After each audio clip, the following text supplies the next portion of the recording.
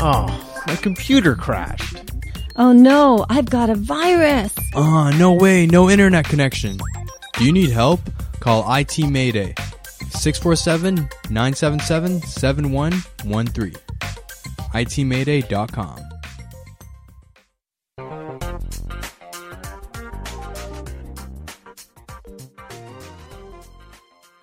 Hi, and welcome to the show. You're listening to Linda Pinizzato of the Condo Expert, sponsored by Bayshore Health, and we're here at the Hayes FM in Mississauga.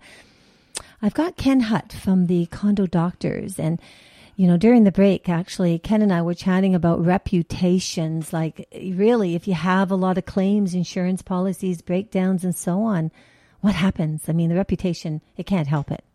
It's a disaster. You can tell those buildings that are well maintained by the length of time it takes to sell a unit. And there's some buildings that they sell within days, and there's other buildings where they have an awful time getting rid of them. And what happens is once you get a bad reputation, it impacts the value of the resale of your condominium. And that's devastating. I mean, a condominium could be probably in many cases is the largest investment of an individual's life. And you want to protect that investment. Oh, absolutely. And you're talking about a huge, diverse, amount of people that own condominiums. I mean, it can be first-time buyers just starting out. It could be people with families and children that eventually do want to move out of condo and, move into their own single-family home. And you've got seniors who are on strict fixed incomes. They can't afford bad reputation, certainly not major increases on maintenance fees because the building has not been maintained. So how does somebody fix the reputation afterwards? I think after the fact, it's difficult. I think that you have to do it up front. You have to make sure that you're doing the maintenance, that you've got a good record, that you've got a good management team, and you spoke about it, that you have a good property manager in there. And I think that is so essential. I can tell you that when we had our first property manager, they ripped us off. Oh, wow. That's a sad one because we're trying to push, COA is pushing for licensing. They need to have licensing through something like a Real Estate Council of Ontario. RECO, the Real Estate Council, actually in BC, licenses property managers. But what happened in your case? We had inexperienced people in. We were all first-time board members of a condominium, so we really didn't know the lay of the land. And we learned very quickly, and it was an expensive lesson. But at the end of the first year, we changed and got an excellent property manager in who we've had ever since. And boy, the difference is night and day. We've had the best advice, the best direction. Any problems we did have been minimized. They've been very smoothly handled, and it's so essential to get a good property manager. Condominiums have been around since the 60s, actually even prior to that. And, so you look at how many years, and even the Condo Act is 14 years old. A lot of these buildings are made of brick and mortar. And although now there's some controversy on the glass, the balcony falling glass and so on, it seems like there's two different issues between the age and the way things are being constructed in the building codes. Yeah, they've changed substantially.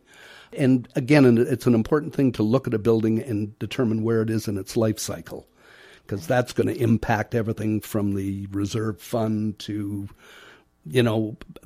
special expenses that may need to be, applied to that building or whatever. It's an interesting thing because right now we work a ratio. So if anyone out there, I want you, I'm gonna send out a test. Okay. Okay, the test is this. Okay, my email address is Linda, Linda, at Linda, Linda, Pinizzato, PINIZZOTTO.com. Now, if your maintenance fee, if the value of your unit is $300,000, and your maintenance fee is running close to $500, $550, even, higher than that, please email me. You've got a problem. That's very simple because the maintenance fees are getting too high and the values are not increasing. So you have to know what's going on. So maybe this is the time to open up awareness. Don't you think, Ken? I think that's a great idea because that That is the problem. Maintenance fees keep going up and up and up, and a good percentage of that increase is absolutely unnecessary, and with a little forethought and maintenance could be avoided. Well, that's the key thing. So the question is that there's been a lot of talk, okay, and a lot of talk goes to service-related trades. But the interesting thing is service-related trades are called in after the damage is done. Right. So now we're looking at preventative medicine. We're going to go the other way. And the other thing, too, and I think this is really good when you talk about transparency. If you call somebody in to do a condo building, whatever it is, whether it's the HVAC units or whatever, they're going to charge per unit. When the condo doctors come in, we identify only those units that need the work done.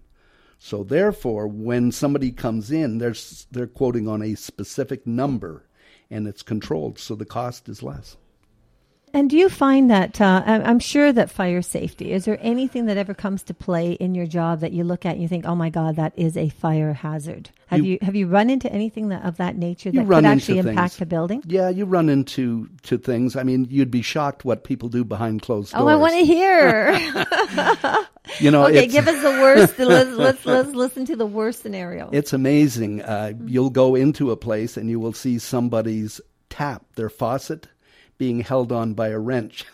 Oh my God! Really? Seriously, and they haven't even called property management. They just put it on with a wrench. And you would be shocked. Like what? Vice grips, I gather. Yes, There's some vice grips. Yeah. Oh my God! And this is not necessarily in the smaller condos. The one I'm thinking of was in one of the penthouse condos. Really? Oh, wow. Yeah. I don't think they advertise vice grips to be used for those reasons. Not at all. So there you go. So that could be millions of dollars if that vice grip all of a sudden loses its grip. Very much. Yeah, there's so many things that people don't do. And I think that brings up something that you had mentioned earlier, and that's rental. Right. A larger percentage of condominiums are now being rented. And a person renting does not have the same vested interest to report breakdowns. In fact, he may be leery of reporting it because he thinks it may increase the amount he's going to be charged. So that's even more important, that preventative maintenance is done in those, because it may never get done until it's a problem and impacts and affects everybody. So I have an interesting question, and it was only because I was dealing with somebody regarding power and electricity and so on. If somebody went into a unit, and even though all the light fixtures said 60 watt, but say everybody in the entire building, they got a sale, and there was a sale out there, and they could put 100 watt light bulbs into each of these slots, but they're supposed to say 60. So what does that do to the building? Because I have to say I'm extremely curious about that. I would think it would overload and just blow the thing. The sockets. Yeah. The sockets. Yeah. So so that's something to pay attention to. I mean, unless of course you're doing the energy efficiency ones, but even if you're doing energy efficient, if they're giving out the 100, even though they're 25, I think that puts you way beyond already. Possibly. I'm not sure. It might just blow the fuse. That could be it. The fuse may go in that case. I've never run across that, but yeah, well, it's interesting because we actually got an email on that. I had to think about it for a moment because I use all the energy efficiency ones. So, but it does stand to reason. If you have 300 people in a building doing that, that could be an issue. A big issue, I would think. Especially if it's if hydro is not sub-metered and the building is actually paying the hydro cost. Something to think about. Maybe all you property managers, board of directors should go out there and think about creating a corporate account. I'll tell you what, Condo Owners Association, we are interested in building a corporate account with a light fixture company. So please contact us and let's move forward and try to make these buildings a little safe on that side of things. Great idea. You're listening to Linda Pinizzato of the Condo Expert, sponsored by Bayshore Health and Wellbeing, and we're here at the Hayes FM in Mississauga, so hang tight, we'll be right back.